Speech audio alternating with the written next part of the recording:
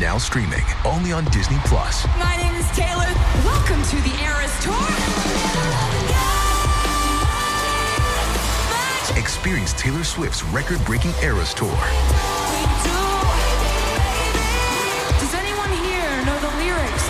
Prove it! Taylor Swift The Eras Tour, Taylor's version, with 4 additional acoustic songs. Now streaming only on Disney Plus.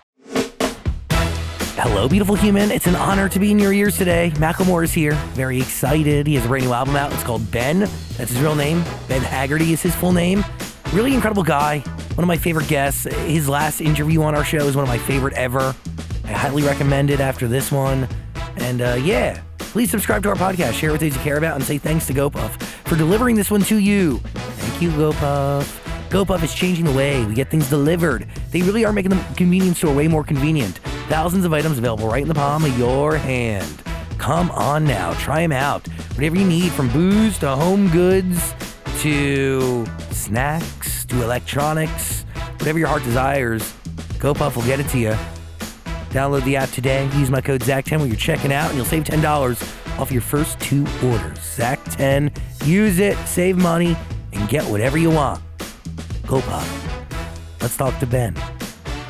Hi, beautiful human. I am Zach. That is Dan. And welcome to the studio. Ben Haggerty, a.k.a. Macklemore. Hello. It's an honor to have you back here. It's so good to be here. It's great to see you. Dude, it is... Your energy is really incredible, but your eyes, like, they really bring a human being in. You know? Interesting. There's no way... I appreciate that. There's no way nobody has told you that before. You know what? These days, if you get any compliments, it's a win. You know? I got 3 kids, man. I'm just trying to get through this thing. Someone tells you have nice eyes, it's like, I haven't heard that in years. That's very nice of you. Life is different when you have a family and there's a larger purpose, but also there's like a routine that takes over that is... Do you find that routine mundane? You know, in COVID... There was a period of time where I was like, yo, I am the chauffeur for my children. I wake up, I do the same. It was like Groundhog Day. It was like, yo, this is the same thing every day. And I was so used to a life of like, you know, I'm with my kids and then I'm going to California and then I'm going to Europe. You know, it's like life just was travel and, you know, I'm with my family a lot, but I'm also gone a lot. And then it was just like, nope, 100% of the time you are at home. And there was a period where like, yo, this is a little different. I don't know if I want to use the word mundane, but just like, dude, I just feel like I'm so in a box of my sky. I literally felt like Bill Murray. And, but then you get used to feeling like Bill Murray and you're like, yo, this is just different and great.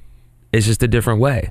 And then you go back out on the road and you're like, oh my God, this like lack of structure actually is a challenge. And I kind of like that routine of waking up every day at the same time with my kids and taking them to school and having a cup of coffee at 8 o'clock. And I had never really had that before. We're here to discuss an album that was born really when? Did it start during the pandemic? Yeah, it started before the pandemic, yeah. Really? Yeah, I was like in the tail end of finishing the album as the pandemic struck. As it was like, yo, we might not want to leave Seattle because we don't know if we can get back right now. We're supposed to come down here. And it was like right when it was like, yo, probably shouldn't leave. What is it like to sit on music for that long? And have you ever sat on records for that long? I never have, Zach, and it was strange, and it is strange. You have to fall back in love with the record. And because there's that moment of like creation when you are in the moment, you're feeling it, you come back to it the next day, you're like, oh my God, we have something, this is great, let's finish it. You know, a month later, you're like, this is still great. A year later, like, this still slaps, it's a bop. And then all of a sudden you're like, well, you know, 3 years later, what does it sound like? And luckily, the music still sounds great. But I do have like, you know, the next single, we recorded that in 2019. Holy shit. And that's a really long time ago.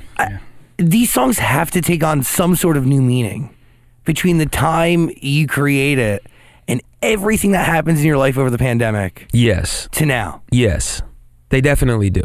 And you form different relationships with the record because I've sat with these songs. Like I have like road trips with my family where like this new music is like the soundtrack of the car ride, where the kids are like, play it again, you know, or like never play that at all. That one's trash, Dad. You know, there's those moments where, yeah, you're building core memories around this music that no one else has even heard yet. That's different. Is this the exact album that was done though before the pandemic, or were you making changes and swapping things in and out? Yeah, I mean, I'm gonna record until I can't anymore, until they're like, yo, like Spotify and Apple are gonna kick you off the platform if you don't turn the shit in. So yeah, I'm gonna keep going. I like to record. You never know what's gonna happen. Like even now, we're like making last minute potential small changes to things. Do you find yourself making more changes because you've had more time to sit with it, or do you feel like just like the songs are still you, but you are in a different place? So like, what types of changes are you making? You know, a feature here, or you know, let's change that hook here, but basically it's the same album. You know, we're talking about like one song is kind of a Hail Mary last minute feature play that we're doing. Ooh. Yeah. Ooh. Yeah. Who? This will come out in time. I don't know if it's gonna happen. So you don't, okay. Yeah, but we had a verse from somebody that was great, and then it got pulled out from underneath us, which happens all the time to people in the industry who are like working within the industry. I feel like I'm so separate from the machine because I don't have a label, so like we just do it ourselves, and so features pull in and out of shit all the time, and you know, multiple artists cut it. You know, I got sent the what was it, the "See You Again" record, the really? Fast and the Furious song. Yeah, Charlie Puth, Wiz Khalifa. Yeah, they could have. Did you cut a verse for that? No, I didn't, but they asked me to, and I didn't do it. And had I done that, I'd have one of those boards, one of those D's digital boards. Do you regret that? Yes, that's like a whole like that's a diamond record. Yeah, it is. I mean, like I don't regret it in the way where I'm sad about it. It's more just like, bro, that was a bag that could have happened. Why did you not cut it? We were right in the middle of the This Unruly Mess I Made rollout, and like it hit at just a weird time, and it was like, yo, these movies are huge. This is a massive look, but it's also huge and a massive look right when you're about to like put out our first single. So distracting. Yeah, exactly. Interesting. But man, that song went. And then later on in life, I realized that, you know, they also asked like 7 other rappers to do the same thing. So like this potential bag that I missed out on wasn't really mine. But it's a better story if I don't mention those other 7 rappers. So you will have one artist or different artists cut for the same song? Yes. Intentionally, or is it just because they didn't get back to you fast enough, or what? Well, normally I'm not like a big like let's go send it out to 10 people and have them try it person. I like to work with an artist if I believe like, okay, this is a voice. Let's get in the studio. Let's work on it. Sometimes when we do that, get in the studio and work on a record, it still is not quite right, and you have to pivot to somebody else. I don't know if that exactly answers your question, but that's hard though. Because it is hard. With somebody and no, I mean, there's still people on the album that we worked with where I'm like, I owe them a phone call just before this music comes out, and just to be like, yo, just, you know, I loved working with you. Heads up, the record changed a little bit. We went this direction. Because like at the end of the day, we're all artists. We're all sensitive people. And I want to treat someone how I want to be treated. Like if I got asked to like take my time and do a verse for something and it got cut and it came out on, you know, Thursday night, and I heard it that way, I'd be like, bro, this isn't how I want to be treated. This is fucked up. It's rough. Yeah. But you also have an incredible history of giving opportunity to artists that wouldn't necessarily get it. Like you have featured so many incredible features that it is insane. Like you've given careers to people. Like Mary Lambert is just one of the first names that come to mind. Yeah. Like you've chosen to work with people that a lot of other people would probably never even see potential in. Yeah. There's so much beautiful, amazing art out there in the world. There's so many talented people. I think one of my skill sets that I have developed over the last 20 something years of making music is producing and bringing the best out of an artist. And I think that if someone has some raw talent, I can turn that into something a little bit more polished and a little bit tap into the human emotion and the human spirit and pull that performance out of them. And I worked with Ryan forever and I watched him do it. I think the best producers can really get that human characteristic out of the voice. What do you think you have that allows you to do it? I think I have the ear for it. I think that I know what I'm looking for. Not all the time. Sometimes I'm in there and I'm like, yo, I'm so lost right now. I have no clue what I'm doing. And then there's like we've been doing this for 3 hours, this same like 4 bars, and like I have no perspective, guys. Like this might be great, this might be horrible. I don't know. But I do know initially my taste, and I like what I like, and I want to the same thing about treating people how I want to be treated. Like in the studio, I want people to feel comfortable. I want them to feel excited. I want them to feel free to mess up. And that's the thing, right? That's vulnerability. Mm-hmm. That's vulnerability. And that comes out. And like, I was working with this one guy, just a conversation, talkative individual. And he was telling me, when I'm in the studio session, I have people, the first thing that I do with people is I have them go in the booth and freestyle. And everyone in the room goes in the booth one time and freestyles. And like, it makes everyone super uncomfortable. But he's like, dude, we've already made up our minds about each other in terms of like what we think we're good at, what we lack in or whatever. We've already made up our minds about everyone in this room. Who cares? Go in there and try. Let's like get out of ourselves, get out of the ego, and just create and be in the moment. By being so uncomfortable, it then breeds comfort. Yes, then you're like, dude, I already did that horrible freestyle thing. From here on out, this is a piece of cake. So do you call in a bunch of people that you've worked with in the past to help bring Ben to life, or are you only looking for people that are new and fresh? No, I bring in people I work with all the time. People I've worked with for damn near 20 years. I mean, I like to do it all. I have my core group of people. I have my producer Budo. I have, my engineer Jordan, and I have, a guy that I write hooks with, XP, and then we come together and we recorded out in the woods, and it was beautiful. It was peaceful. It was serene, and we just got to make art. I feel like you talk about this on God's Will. Talk about like fuck the industry, and you only fuck with the people you actually mess with. Yeah, we as artists are so protected by our labels and our management and our publicists, and like there's this force field around us, right? You need that protection in some moments. But when it comes to artist, it's like, yo, the best version of this collaboration is going to be us talking direct to one another. It's going to be in the room. It's going to be feeding off of that energy, and it has nothing to do with the label, an A&R, a publicist, a management company, or whatever. It has to do with two people sitting down and letting all of that go. You start throwing those things in the mix, which is just what the industry is, and it dilutes the product. Do you feel like do you try to preach that to other artists? But a lot of them don't necessarily get it, because you have been purely independent. You've made history for independent artists everywhere. You've laid a path and a playbook that my personal friends have gone on to follow and help change culture as well, and make tens and tens of millions of dollars, really do incredible things. Yeah. And also become business people at the same time that control their own destiny. And in doing independence, you end up getting an understanding of what every layer of a musical operation looks like and feels like, and most importantly, costs. Yes. And you see it. And you feel it. Firsthand. Yes.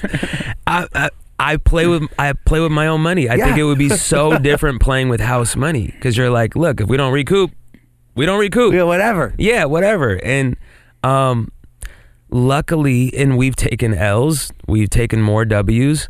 But that's part of the process. But that's part of the process. And when you win, you really win. Yeah. And when you lose, you're like, damn, we just spent $700,000 on that music video that has 2 million plays. Like, what did we do? And then you make the next one and you keep going. And I feel like, having spent the majority of my life having to be really frugal and having to be really cost effective in terms of like where dollars are going, and we're still that way. You don't you never shake that. Like we're still like, okay, so how much is like the t-shirt? It's $6.50. Well, this $7 one, like the next better, like this will be X amount of thousand, you know. And we're not talking about a lot of money here, but you don't lose that hustle. Yeah. You're like, yo, if I can save $2,000 by like getting a different, you know, type of shirt with the same quality, I'm gonna go with that. Mm-hmm. That in across the board. So, you know, that's obviously a t-shirt, but you know, once you get into music videos and you're spending real money and you're feeling that, like, yo, we've already spent a lot of money on this rollout. It would be very different being on a label and being like, well, we've spent a lot of Jimmy Iovine's money, and I'm fine. But that, and by the way, like that is a much different attitude. But the attitude that you have allows you to do things like the clothing line and the golf stuff. Like you get to see things very differently. You're not looking at it from the same lens as an artist who's playing with, again, Jimmy Iovine's money. You know, it's totally different. Yeah, and same thing with the golf stuff with Bogey Boys. It's like, you know, out from the very beginning, I'm like, I could have taken on an outside investor. I'm like, I would like to roll the dice and bet on my own product. Like, sick. Let's do it. And again, it's paying off, but you don't know. And the economy is like doing what it's doing. And you're like, I have no idea people are going to be buying clothes in 6 months the way that they were 6 months ago. When you think about the L's you've taken, is there one that stands out that you've learned from the most? There's L's that stand out, absolutely. We did a song called Arrows, and you know, with the artist named Fences, and you know, I thought the song was great. It was just that era of like we have money now, we got some, you know, some corporate money behind it, and we spent damn near $1 million on the music video. Damn. Yeah. Like we built whole sets and like that are all the trash song, now. Yeah, they're trash, and the song didn't do anything, and like, but the piece of art was really good, and like I hadn't watched the video for, I don't know, 6 years or something, and I watched it a couple weeks ago and was like, that's cool. Like it's really cool to be able to like look back and be like, you know what, we gave everything to that record, we gave everything to that song, we spent way too much money, we made a ton of mistakes, but you know what, 8 years later I can still look back and be like, that's a great record, it's a great video, I remember all those moments. Yes, there's some learning lessons there, but it was fantastic. Yeah, Sun Comes Up, when was that song started? Was that pre-pandemic too? That was in the pandemic, and we were in LA, and I had just got off of like 3 days of sessions with different writers, which I hadn't ever really done before. Like I've written with people that are writers, but not just like straight up like, this isn't another artist that's like a public figure, it's a songwriter, their publishing is through Warner Chappell and they're going to be at the studio too, show up. And I did like 3 days of that, and I was so tired of having small talk conversation with strangers on studio couches, that I walked into the studio that day, and this amazing writer Jackson was there, and you know, we're doing the like, where do you live, like, you know, where coffee shops do you go to, like LA small talk, and all of a sudden I was like, dude, can we stop and just like not do this? Like you seem like a really sweet guy, it's been really good to talk to you for a minute, but can we just create and not talk anymore? He was like, yes, absolutely, let's do that. People feel obligated to do small talk. We need to talk for an hour. No, cut the shit. Cut the shit. Like, what are we here to do? No. Let's write some music. And that happened. That song wrote itself in like 30 minutes. Wow, and there's a dance in there. A dance? Hold on. I wrote down the lyrics. The refresh, the scroll. Oh, that's vegan. That's Oh no, I got the wrong. Wait, yeah, that one's called Scroll, Refresh, Turn It Off. Do that's it again. That's not Sun Comes Up. What do we call that record? That's called hold on. It's called Vegan Top to me forever, because that was the name of the beat. Wait, Vegan Top? Yeah, that was the name of the beat. Where did that beat come from? Budo made it, and beats get named random things, and then that's what we call the song for years, and then we have to put it out and be like, we should probably not call this Vegan Top. Did we call it Vegan Top? No, it's called Need, I believe. Right? No, I Need's different. Wait, I need to. By the way, well, I have notes. I'm really, so when I curate a track list, no, it is it's in me. It's my DNA. No, I have no idea what songs are on this album. Wait, is that because it's been so long? I don't know though? what they're called. I know what most of them are called. I don't know what this one's. Well, I don't know what this one is called. Let's go back to Sun Comes Up, because you talk about really breaking the ice pretty easy, but it's also, in my opinion, one of the deepest records on there, because it's about you dying, or you thinking about what it means to go away, correct? And like what you leave behind. Are we talking about the right record here? I think you have another song mixed No, up. Sun Comes Up, sister. No, Sun Comes Up about like the negative effects of social media, right? Yeah, but that's kind of also the. Wait, is a secret word here? You guys, I swear to God, so what happened is Thrift shop is about secondhand clothes. Shut up. Okay, I know that. Lost. Huh? Sun comes up. Lost. Sun comes up. What? Lost. Sun comes up. Lost. Songs in one. It's one song and one. Which is why it's like 5.5 minutes. Yes. So it goes Lost and then Sun Comes Up. It's one song. So you're kind of right. Okay. I was really afraid that because I sit in my car and I blast it, right? And sometimes the data from the phone doesn't actually translate to the data on the screen. Yeah. But I'm using the data on the screen, so now I'm afraid that everything else I just... You're right, dude. Okay, fuck. Lost. Fucking love that Well, you title did- track. I think you did talk about like who would post about you if you died. Yes. Is that the lyric you're referencing? Yes. Yeah. All right, so cool, yes, cool, yeah, cool. yeah. Because I wonder the same did it. thing. It's really sad. Yeah, I don't. Exactly. How will we be remembered? Who is going to mourn us? How long will it last? Will I get a 48-hour news cycle? Yeah, I mean, we live in a crazy world right now, and it's when I take breaks from social media, I am reminded of the toxicity that I am ingesting every single day, consciously, subconsciously, and just what that does. Like the last time that I went to rehab, I was in rehab. They take away your phone in rehab. At a good rehab, they take away your phone, and I remember, but they let you use it for X amount of time or whatever. I'm like, yo, I need like 10 minutes of email time just to knock some stuff out. They gave me my phone. Of course, I do 5 minutes of work and get on Instagram. And I remember looking down at my phone, and this was, I don't know, 3, 4, or 5. Yeah. I remember looking down at my phone and looking at Instagram and this comparison thing just like rising, this FOMO thing of what am I missing out? Like, I'm in rehab, other people, I'm just like, oh my God, fucking G-Eazy is in Europe. Like, here I am in rehab. Like, what have I done? Just like this comparison. Like, why? Why do we do this? And if you are tapped into that world, it is almost impossible to remove yourself from the ego, from the comparison, from the look at their life. How do I measure up? What age am I? Where should I be at? All these social benchmarks that we have, these things that we need to hit. And they're not real. Mm-hmm. They are not real. Yet we spend hours a day ingesting this shit. And I'm sick, and society's sick, and we're all sick from it. Truly. And we're worse off from it. And there's pros and cons, like everything. It's a great they're great platforms to get out art. I wouldn't be where I'm on the couch right now if it wasn't for social media, etc. I'm grateful, and I'm also aware of its toxicity, and it's my own relationship with it, right? Like, there's also people with healthy relationships with things that I don't have healthy relationships with, but I think as a society, we are in comparison mode, and it's the thief of joy. Could not agree more. But where social media was when you started is not where it is today. Yes. It has taken on numerous different lives, and it's gone on to do exactly what you said.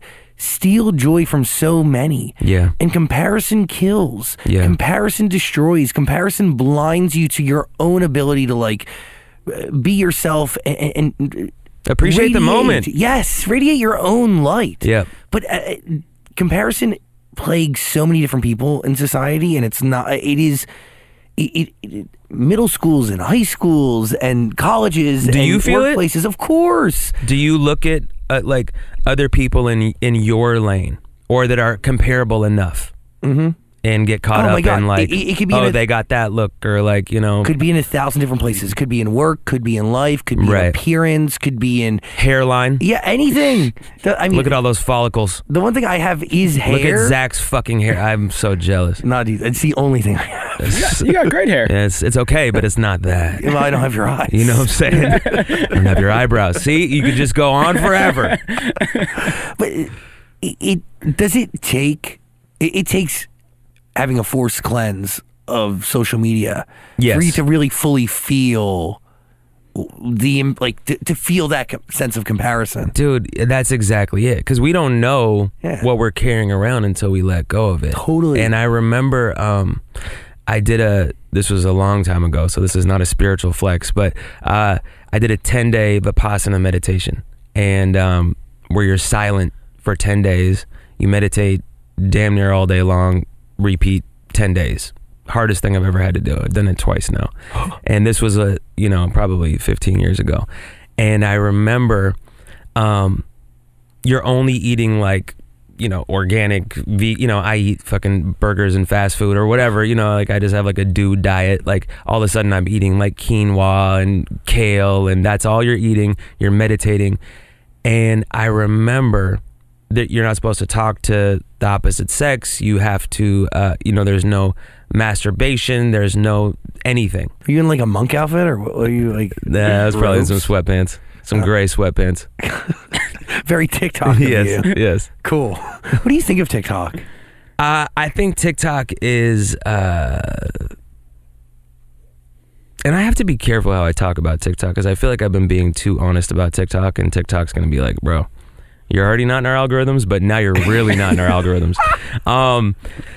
I think TikTok is the Wild West of trying to figure out social media. It has confused the hell out of me in the last 9 months I've been on it, or a year that I've been on it.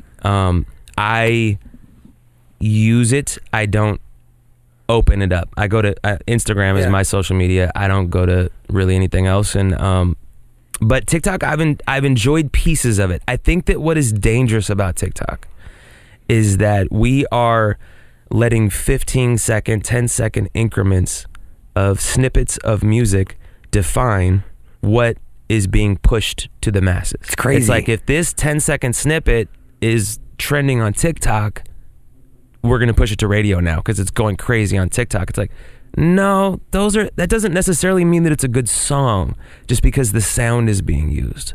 Like, this is our metric now, right? Like, this is our new form of data in terms of what's going to go and what's not. And I think that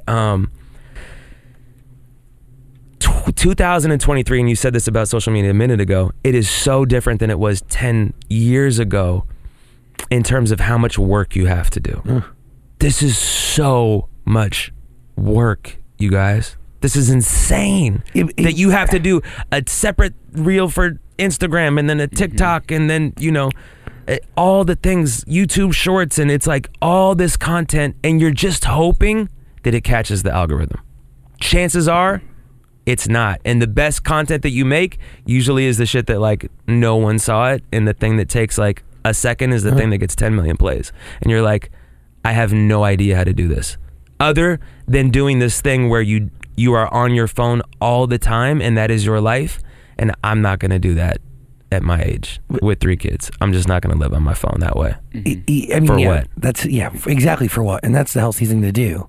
But at the end of the day, you're making something you're making a great point, which is 10 seconds defines what records are being pushed to radio. Yeah. And the sheer amount of work that goes into promoting a song or getting the algorithm to just hit right is so insane, to the point where is it the quality of the song that determines the success, or is it the fact that you've just been poking the algorithm over and over and over and over and over again until it works? We don't know.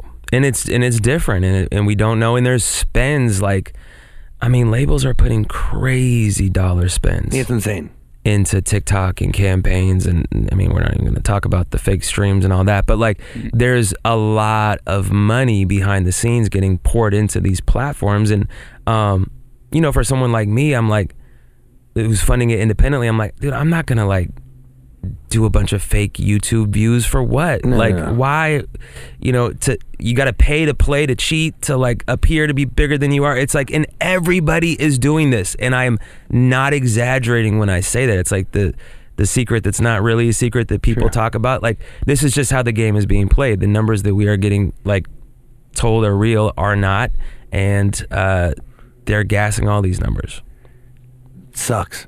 It's kind of gross. It is gross. It's just like, because we're so metric dependent in our society, right? Yeah. Like, this is our standards of success. It's like, oh, you did this amount of number your first week sales, this TikTok has this many, your engagement is this. We're constantly doing this math, and I'm like, I am such a better human when I let go of all of that. And I'm like, dude, I'm gonna make a TikTok. If it goes, it goes. And that's all you can do. And that's all you can do. And then you make another one. But are you thinking about TikTok when you're making Ben about, will this song go viral? Is there a viral something in this or You that? know what? It wasn't until like the tail end of it. And because the music industry changed in the process of making Ben. Like, it changed in the last 5 years exponentially since Gemini. And there was I remember the moment I'm sitting there writing and I'm like, you know what? And I'm thinking about the industry and the place that we are at. And I was like, you know what? There's a great chance that none of this music goes like, I have a hit record, or, I have a song that does really well or whatever. I was like, there's a great chance that none of this works on that commercial level, and it has nothing to do with the quality of the music. And that was like a tough concession to make. It was like, damn, dude. Like, it wasn't this like, oh, I'm not coming with it, or like, I lost this step, or I used to be able to rap better. It was like none of that. It was like, all these songs are fucking great. I love what we're making. People might not even know this exists. And we're all playing that game of, how do you get people's attention? And then when you get their attention, how do you hold on to their attention? And that's a hard game to start playing. It's a hard game to start, and then like, well, that kind of worked and this one didn't work, and then you're second guessing yourself. And again, I'm a better human being when I don't even fucking think about it. Do you have to revalue or just kind of reassess who you make music for? Yes, completely. Because I had that TikTok moment, and I remember we had this song called The Internet, and it didn't make the album. It was kind of like, if you were to pick a TikTok song, it'd be like, well, that's the TikTok song. It like, that was the intention. I like found myself in the studio making a fucking TikTok song. I would love to hear it. And I was like, I'll play it for you. And I was like, this, and the song was okay, and there's some funny, it's like me kind of like dumbing down my humor, like, talking about the internet. My wife hated it. My management loved it. I ended up being like, you know what? This just doesn't speak to me as, like maybe it comes out as a Lucy. But as I'm creating this song, I'm like, dude, I have never made a record where I was like, this one's going to be perfect on this social media platform. Like, and then the second that I like felt that, I was like, let's get rid of this. This doesn't feel good. Not as like, under the umbrella of what this album means to me. It might feel good in like, we just let it go on the internet one day, but in terms of like what an album means, which still has depth and meaning to me, maybe not the rest of the world or most of it, but this doesn't fit. But also an album named after you. It has, it's Ben. Maniac, great record. Thank you. Really fucking good. Sounds you. Timeless. Yeah. You're also telling a story. A story of love. Yeah. Toxic love. You both are crazy though. Yeah, we're still crazy. Is it between you and your wife? Me and all my exes. We're all still crazy. No, I feel like you can't say crazy anymore. But I do. We're all crazy, and we're all crazy in a beautiful way. And like, you grow up in a relationship, right? Like, long-term relationships, and sometimes you grow up, you grow apart. I think that I've had some crazy moments in the past. It was one of those records, Ryan Lewis played it for me, and I heard the hook and was just like, yo, what's up with this? and he was like, you know, it's open, you can have it. And immediately I was like, yes. Try not to act too excited, just play it off, like get out of the car and walk home and go start writing the song. And it was a record that I had to kind of tap back into the past. I'm in a pretty happy marriage at this point in my life. We've got it figured out. We have our stresses, but like I'm on a great page with my wife. Now, back 15 years ago when I first met her, 14 or whatever it was, no, we were like alcoholic, toxic, chaos, like explosion waiting to happen at any bar in Seattle at any given time. So I went back to that place and I wrote Maniac along with some other relationships and try to tap back into that feeling of crazy. What kept you riding through all that? Like, because you can get into a toxic blow up with somebody, especially when you're drunk, and you could flee. Sex. Got it. Yeah, sex just brings you back. No, I'm just kidding. That's what starts it. That's what starts the comeback. No, I think there's just like, I found my best friend. Yeah. And I found the person that makes me the happiest, that I love spending time with, that I'm constantly learning from, that I'm evolving with, that I have now created a partnership in terms of raising children, bringing children into this world, and like the strategy around that and the love around that and the experiences around that are so deep and fulfilling and meaningful that you know, I can't imagine my life without her. And even before kids, she's my creative counterpart. She is, you know, the operations. She's the CEO. She's the producer. She's the. You guys run the business together. She does everything. Yeah, Holy shit. She's a creative. She's a creative counterpart to what I do. I know she directed the video for Faithful. Mm-hmm. I didn't know that she was. I didn't know there was more. That there was more depth to it. Yeah, she's crazy. done just like kind of I do. She's worn all hats forever, and I love working with her. And that's such a cool feeling to be able to be creative with your significant other. And then there's of course times where like she has a vision, I have a different vision, and that results in some friction. But you know, that's part of it. How do you compromise? Let her get her way. Got it. Yeah. No, I mean, you have to pick it's just like anything. You have to pick your battles. There's moments where I'm like, absolutely not. Like, this is and I have to kind of remember, like, dude, this is your vision. At the end of the day, like, this is your baby, and everyone else's opinion in the room matters. Hers really matters, but at the end of it, you have to trust your gut. Yeah. Have you gone against her feelings? Creative vision before? She wanted me to take the word bitch out of Heroes for the music video, which I was always kind of like on the fence about. Like, my highest self is like, yes, I should take that word out. The like rapper in me is like, fuck no. Yeah. I'm keeping bitch in the song. It's got that like 90s grunge rap. Yeah, like it just felt like the era. So like for the video, but she felt and she's like, and brought up the minute she was like, you have two young girls, and I was like, oh, I'm taking bitch out. I have to, and I still don't want to. But I'm gonna do it. Like, that was one of those moments where I'm like, all right, what's like the rapper side of you want right now, and what's like the highest and does it really matter at the end of the day of like what Instagram snippet's going on your page? No. But can you separate the rapper and the dad? I can. I think it's harder for my wife. Yeah. I think it's harder for her. Because I'm looking, and even when I was explaining this song to my mom before she heard it and saw the video, because like a lot of what I'm rapping about in Heroes is like, this is the debauchery that I did that created a lot of pain for my mom when I was in, high school. It's like my mom will still well up talking about me when I was like 14, 15 years old and the shit that I was doing. I can only imagine as a parent losing your kid to like drugs, alcohol, fucking violence, like getting arrested, like all of that life that we were living, and all of a sudden your kid last year was like getting, B's and A's, and now they're about to flunk out of school and getting arrested. That's a crazy pivot, and my mom had to put up with that. So I gave her a call and was like, yo, just so you know, I got this record. It's definitely like reliving the past. She ended up liking the record.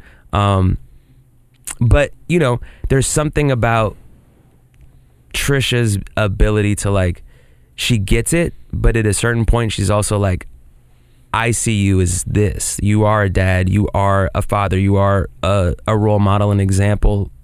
You don't need to tap into that 15-year-old version of yourself. And I'm like, yeah, but that 15-year-old version of myself is what got us here, this house that we're in right now. It's true. Along with everything that she sacrificed and all the fucking grinding that she's done. So I'm like, you know, I'm gonna take bitch out. Compromise. I'm gonna compromise. That's really special. I'm gonna keep it on the record though. I just took it out for the video. Just the visual. I mean, Heroes and Grime, 2 songs back to back that are awesome. How fun are those to write? Because they're like straight rap verses, very minor choruses, if anything, no bridges. They're my favorite. Yeah, they're my favorite. They're so fun to listen to, and they're the most effortless. It's like that's my wheelhouse. That's the world that I. It's just fun. That's like. Those are where the hours of my career have gone to. Then there's the other side of it, like where it's like, okay, now we need to like. Now we're making a pop song. Now we're making like something that's supposed to like, you know, potentially be on the radio or whatever. And that is such a different part of my brain than what those rap records are. Those rap records are pure raw energy. They happen quickly. Those verses get written quickly. They get recorded fast. The other records sometimes are like, these are the puzzles that take weeks, months upon months at times. But like, your biggest records throughout your history, are those the songs that take the longest? Thrift Shop and Can't Hold Us, both of them, yes. They took a long time. Mm-hmm. How about Same Love? Same Love took a while. Good Same Old Love, Days? Good Old Days. Not crazy, but took some time. Because again, you're trying to make the best version of what it is you're going after. So like, yeah, if I'm trying to make like a 90s rap record with Primo, I'm like, that doesn't have as many elements. Like the DNA of a 90s rap record is like, you know, drums, oftentimes a break beat, bass line, and a sample. That's the DNA. There is no fucking pre-chorus, there is no bridge, there is, you know, usually it's just that. And it's much more loopy. Our music like has ebbs and flows of emotion and live instrumentation, and it takes you on a journey from the beginning of the verse to the end of the verse. And dude, Downtown, yeah, that shit's fucking crazy. I mean, that was the longest song of all time. Really? Making that song, yes, number one. Well, I mean, it is a long journey, and it's a long song. No wonder why that shit didn't work on radio. Radio was so excited about Downtown, and then like a month later, after like the data came back, they're like, "Yeah, it looks like 80% of people don't make it through the end of this one." I was like, "Okay." Did you give them an edit for it, or did you not compromise on that? I think that we were just in our like. No. Yeah, we don't fucking do that. We don't do that. Play it entirely. This is Bohemian Rhapsody of 2015. Which, by the way, this is coming on the heels of like you also making. I mean, a couple years earlier, you do Same Love, which we talked about the last time you were here. I mean, that song changes the world forever. Yeah. Also ushers in a whole new perspective. Forces radio stations to play a song that they would never. I mean, I remember getting calls from PDs being like, you know, we don't play that here. This is the type of radio station that this is. Right. You know, we don't play this song in this city. I got so many phone calls. Yeah. It was crazy. But also you knew that that's the moment where change is actually erupting and occurring. And yes. like, if you're creating that type of conversation and I'm getting those phone calls, I can only imagine the phone calls you're getting, your team. I mean, it must be fucking insane. But in the best way. In the best way. It was such a beautiful moment, and I think that there was that, when I come back to any injustice or social movement, particularly as a white, straight, wealthy male, I'm like, what are you willing to risk right now? Like, okay, so you want to talk about white privilege, you want to talk about marriage equality, well, what are you willing to give up right now for it to actually be equal? Because it's one thing to be like, everyone should be equal, when it's like, okay, well, equality actually looks like this. And I think that what are you willing to risk was a question of like, you know, because again, at the time, now we're talking about this 10 years later, right? 10 years later, this is our perspective on Same Love, or your perspective on Same Love. But at the time, it was like, dude, I don't, you know, I had people coming to me like, yo, we're getting some death threats, you know, just so you know, this, you know, it was a moment of like, we don't know how the public is going to react. I still remember being on stage in Arkansas at an amphitheater, like sold out. For some reason, everyone in Arkansas came to the show. I thought it was going to be like the worst show of the tour. It was the best show of the tour, and I'm doing Same Love, and I'm scared. I'm literally like performing it like, what if I get sniped? Like, is there someone out there? You know, having these like these thoughts. And it was probably the best Same Love I have ever done, because it was done in an area where that hate, I imagine, is still rampant. Yeah. Where that division is still rampant, where the acceptance hasn't happened yet, where people still have to live as a secret. And because of that, there was this opposition to the hate, this overwhelming flow of love amongst these 20,000 people. And maybe not all of them. In fact, I'm sure it wasn't all of them. But the people that were on the side of love were louder than ever. And it still gives me goosebumps. I still remember that moment and being like, this was all worth it. And, you know, even if something happened, I remember playing that shit in, I think we were in Lebanon, and they were like, you can't play that. Yeah. I played Same Love. I went to Russia. They were like, you can't play that. I played Same Love. And all of these moments, it's not just like you can't play that. It's like, yo, do not No, you get. I mean, play that. They can usher you off the stage. We don't know what's going to happen. Do not do it. And you know, you look at Brittany Griner like 10 years later. Obviously, that's drugs. But like, yeah, I don't know. You know, I don't know if I would fuck around today. But our world is in an interesting place. But I've always chosen just keep it going, and the results have been overwhelmingly positive throughout the entire world. Well, because that song comes at a time where like it comes relatively close to Thrift Shop. Yeah. Right? Like it is, and Thrift Shop is a song that obviously sets you on a path that changes everything. But in that moment, you do have the most to fucking lose. Yeah. Right? Because you just have like made inroads with radio. I maybe did Can't Hold Us come after? No. I mean, like really came so close after Thrift Shop. Yeah. Holy shit. I think it was Thrift Shop, then Same Love. That's insane. Yeah, but Thrift Shop hadn't blown up to the point. Yeah, it hadn't really, like, it wasn't all of a sudden like, oh, 1 billion views and now I'm putting out Same Love. It was like, you know, it was moving. Thrift Shop was starting to go. Like you really had a lot to risk, but the reward was incredibly great. I want to continue to take risks. I've taken risks that have, you know, that have panned out, that have not panned out, but I love doing some shit where I'm like, yo, I'm really fucking nervous to press upload right now. And this could go really south fast. And like that feeling of like I'm making some art that's gonna shake some shit up. And it's not perfect. It's none of it is, it never will be. But I am going to make some shit for the sake, not for the sake of to shake some shit up, but just because that's how I fucking feel and I need to tell my truth. And I know that this is going to ruffle some feathers. You bring up the opioid epidemic on this album, which is something that, I mean, has plagued this nation for quite some time. Yeah. It obviously hits home, close to home, but is that in the same category as, I would say, a social injustice that needs to be at least discussed and brought up? And by the way, I would categorize the opioid epidemic as a social injustice, mainly based on who it affects. Yeah. So, yeah, I mean... Yeah, I would too. And yeah, I completely would. Is there nerves there? Or is it just so true? There's no nerves there.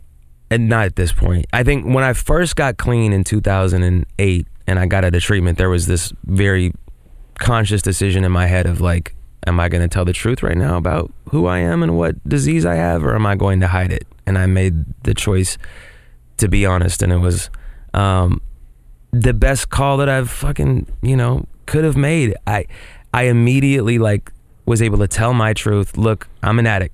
This is 2008. We're not talking about We're not talking about mental health in 2008. We're not talking about the opioid epidemic. We're not talking about, any of that. This is kind of before this whole like, okay, let's take care of ourselves now and get therapists.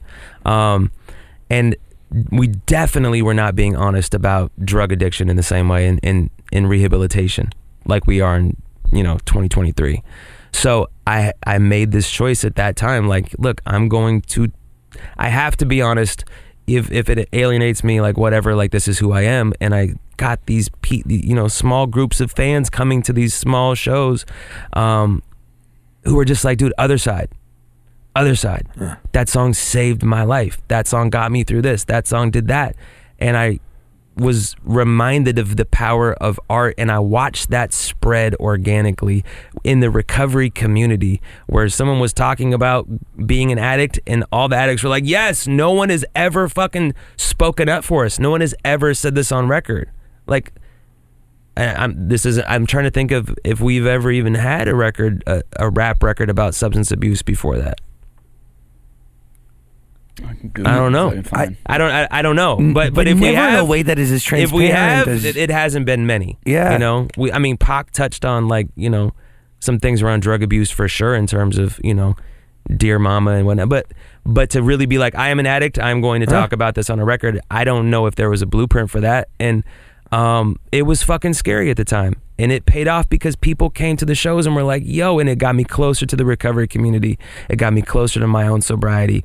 And the music did what it's supposed to do, which is it's supposed to be medicine. It's supposed to be something that heals us, that makes us feel a part of, that makes us feel connected, that reminds us why we are here. That is what the art is for. This album, a long time in the making, 15 songs. A song like Faithful, does that change in meaning from when you made it to, maybe now? Yes, it does, because like my relationship with Faithful now is different. We've shot a music video. I have a relationship with NLE Choppa that was different than when I first things evolve. But I think that record for me was written after I relapsed at the beginning of COVID, and was kind of coming back and just in a dark spot, and just kind of like, I can't believe that I'm back here again. Like, when is this ever gonna, this cycle? And it was dark, and I don't need to go too in depth, but it was I just kind of had that feeling of like, dude, I don't know if I want to be here anymore. And I hadn't really felt that yet. That was kind of my like, oh, okay. Like, my wife kicked me out of the house.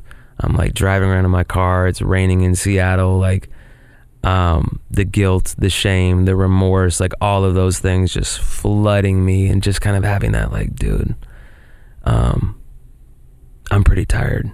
I'm pretty tired of this. And that's a scary place to be in your head, where you're not really feeling this thing called life. And, luckily I have people in my life that I, called on. Oh yeah, where do you go? I called my sponsor immediately, told him what happened, went over to his house, sat on his porch in Tukwila, and you go back to a meeting. That's what I did. It's like, dude, you know what to do now. You've done this enough times that now you know how to get back on it. Go to a meeting. Tell your truth. Don't be a secret. Tell the people you need to tell. You're not trying to impress anybody with like, your linear length of sobriety. You're trying to save your fucking life. Do it. And I got back in the rooms and I wrote Faithful. And that's what that record will always mean to me, is kind of solidifying that period of like, that was my process through that pain. Who are you writing that song to?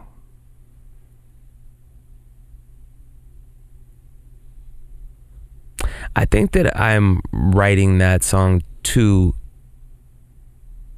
in emotion. I don't think that I'm writing that song to myself or to somebody else. I think that it's always a reminder to myself, right? It's always like, okay, I got some clarity, like, let's get this down right now. So it's a reminder to myself. Of course, there's the hope that like it touches other people, but you don't control that. I think that it's like I'm writing to capture that emotion. That's who I'm writing it for, is for that emotion, to put that emotion, to give that emotion a song. It's like if you can give an emotion a song, like a theme song, like this is what happy sounds like, or this is what like, you know, a relapse sounds like that's what I'm trying to do. In the most authentic way though, like not in the way of like, you know, of going into it, but like with the intention of like, this is going to be the depressing record, or this is the emo song. It's like, no, I am in that place. Yeah. I literally feel like I could rip my fucking heart out, put that shit into the art. How soon after you getting kicked out do you need to write this record? I don't remember exactly when. I think it was probably the next time that we went to Orcus, but yeah, it was a tough time, and also a beautiful time in the same way. And I think that like I have a tendency of looking back on relapse and being like, that was bad, that was really bad, I lost trust and I lied to people and I fucked up and I shouldn't have done that. And like, yes, those things are all true, I shouldn't have done that, but there are takeaways. And I'm not an advocate of relapse by any means for people that are in recovery. Trust me, I am not at all. We do not need to put more pain on top of pain, and we're risking our lives every time that we do it. So I am not by any means saying that, but I do think that coming out of that, it was a bit of a reset moment for me of just, what do you want to get out of life? Do you want to live in the shadows? Do you want to be a secret? Do you want to be lying to the person that you love the most to every single day so you can continue to use drugs secretively? Like, no, I don't want to do that. Okay, now you've answered your own question. What is it going to take to get back in that place where you're in the middle, where you are putting your recovery over everything else, knowing that if you don't, you will lose it? And it took that relapse, and it took some real pain, and you get back on it. And it's not like, I didn't walk back into the rooms of recovery like, oh my God, guys, I'm such a piece of shit, even though I'm telling myself that. But it's like, dude, give yourself a break. You're just trying to fucking save your life. Like, this is not a show. This is not you don't get a fucking gold coin that when you get to heaven that you had 30 years of recovery. Like, that's not how this works. Just fucking save your life and tell the truth. Things so easy to say, but really hard to do. Really hard to do. Really hard to do. And when you're in active addiction, the disease of addiction is like, yeah, right, we're not telling the truth. We're going to keep getting high. True. And that's the voice that you're going off of when you're in active addiction. So to find the willingness to change when you're in that place is really difficult. It's scary. It is, but it's something that plagues so many people. Yeah. In so many different ways. Yeah. I mean, do you have people in your life that you... Oh. Yeah. Yeah. I mean, we all do, right? God, yeah. Are you for real? We all do. Yeah. Yes. One of my parents was sober for like 35 years now. Wow. Being an alcoholic for like 30 years. Wow. Something like that, 28, yeah. It's pretty crazy. Your parents? Me and my dad. Your dad. Swapped it with Jim and Diet Coke. Yeah. He's found new addiction. The Jim, sure. Not Jim Beam. No, the Jim. I'm sorry. Yeah, Yeah, not Jim Beam and Diet Coke. No, he works out like twice a day. Yeah. He drinks Diet Coke, like crazy. But yeah, I mean, of course, I know so many people. I know so many people, so many friends who are addicted to different things. Yeah. And by the way, like addicted to snorting Xanax. Mm-hmm. I mean, gosh, like, oh my, I can tell, crazy. I've applied Narcan to people. Have you? Yeah, of course. Wow. I've lost friends Yeah. to addiction. I lost a friend a few months ago who was left alone to overdose on a park bench in front of a Pollo Loco. Like, it is such an issue Yeah. that plagues fuck not just this nation, but the world. The world, yeah. But this world, But particularly this here. country, we see it. Yeah. We see it every day.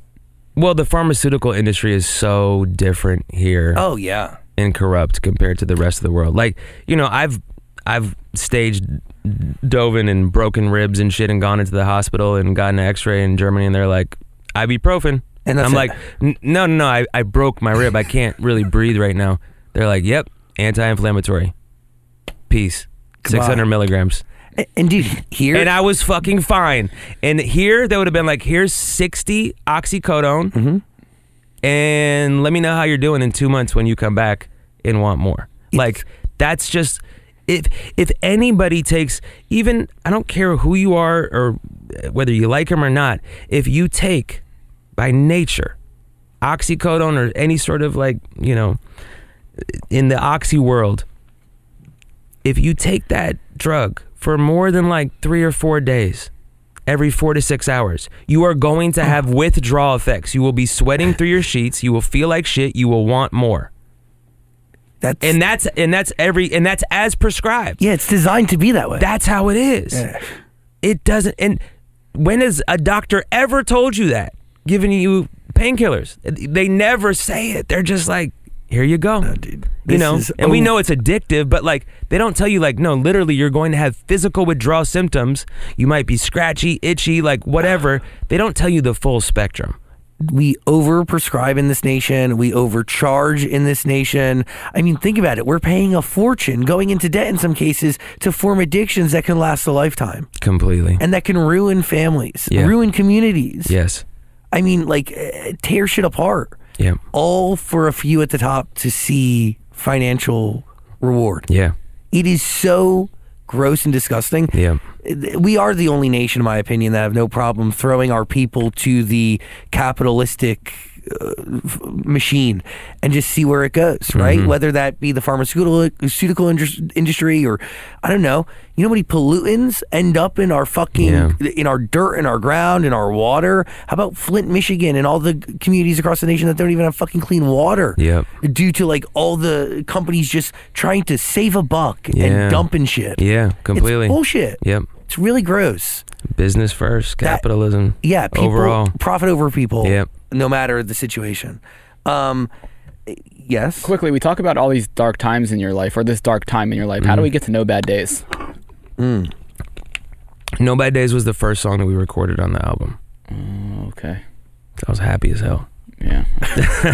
Got it. No, I was happy that I was happy a lot of this album. I think that like there's always going to be the duality in my music. There's always going to be, you know, a really probably too wide spectrum of sound, and some days I want to rap like I'm in the 90s. Some days I want to be a British pop star. 1984 sounds like a show tune. I feel like I'm listening to a Broadway musical. Yeah. I was like, this is awesome. Yeah, and I want to have those coexist on the same album.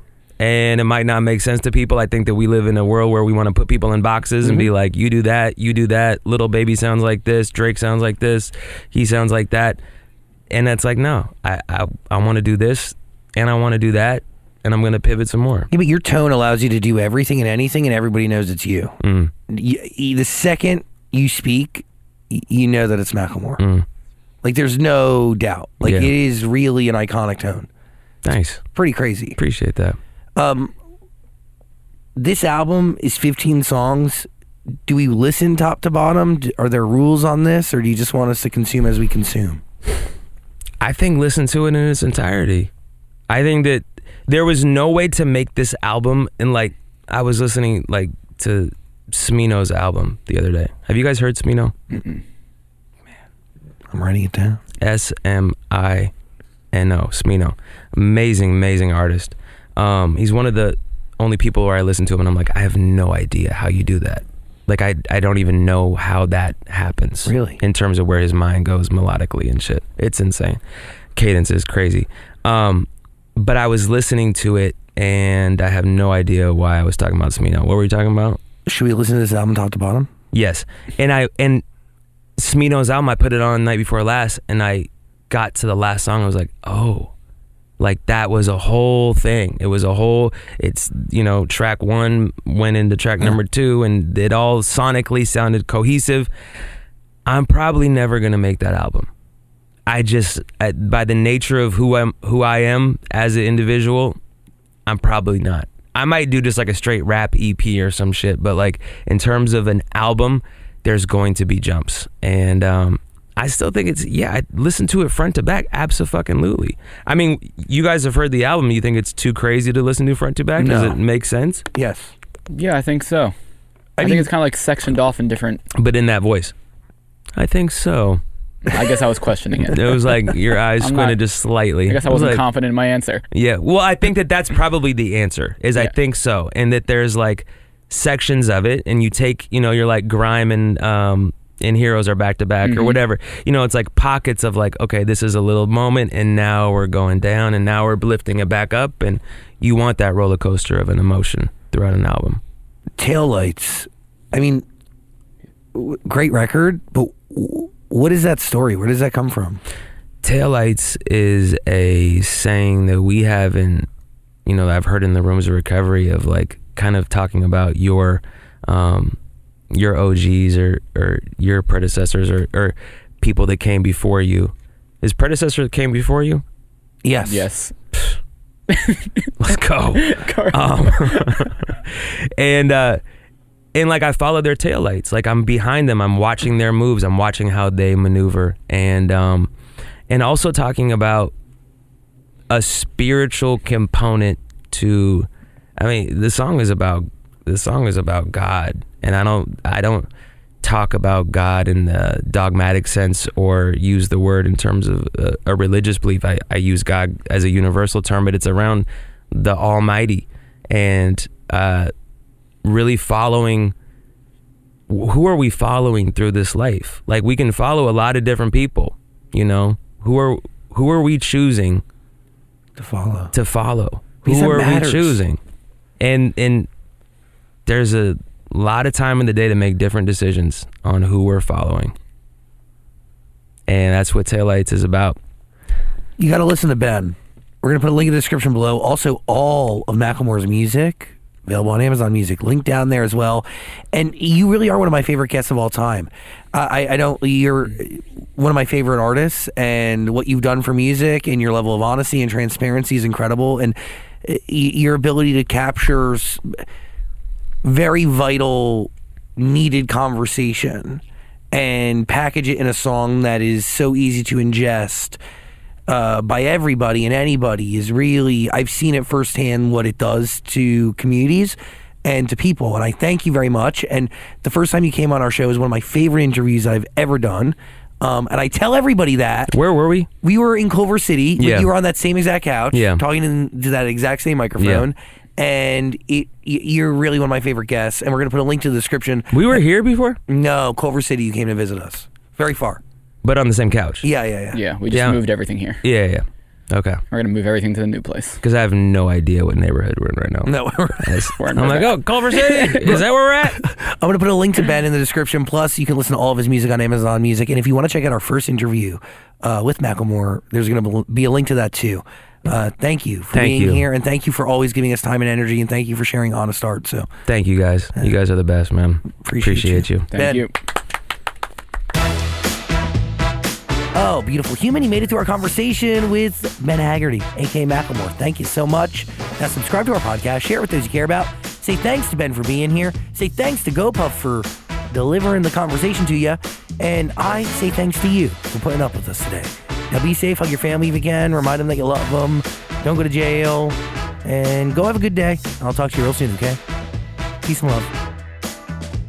By the way, today's episode is made possible by a few incredible humans, including our executive producers, Michael D. Ratner, Scott Ratner, Dylan Martyr, Dan Zola, Joshua Rusak, and Olivia Rudensky. Our senior director, Toby Lawless. Our associate producers, Eve Bishop and Claudia Villarreal. Our music is by James Asciutto. Our editor is Camera Carlos Villagomez. Our sound mixer is Daniel Chavez Crook. Our post-production manager is Caroline Rude. And I'm your host and executive producer, Zach Sang. Thanks for hanging out with us today. I'll talk to you real soon.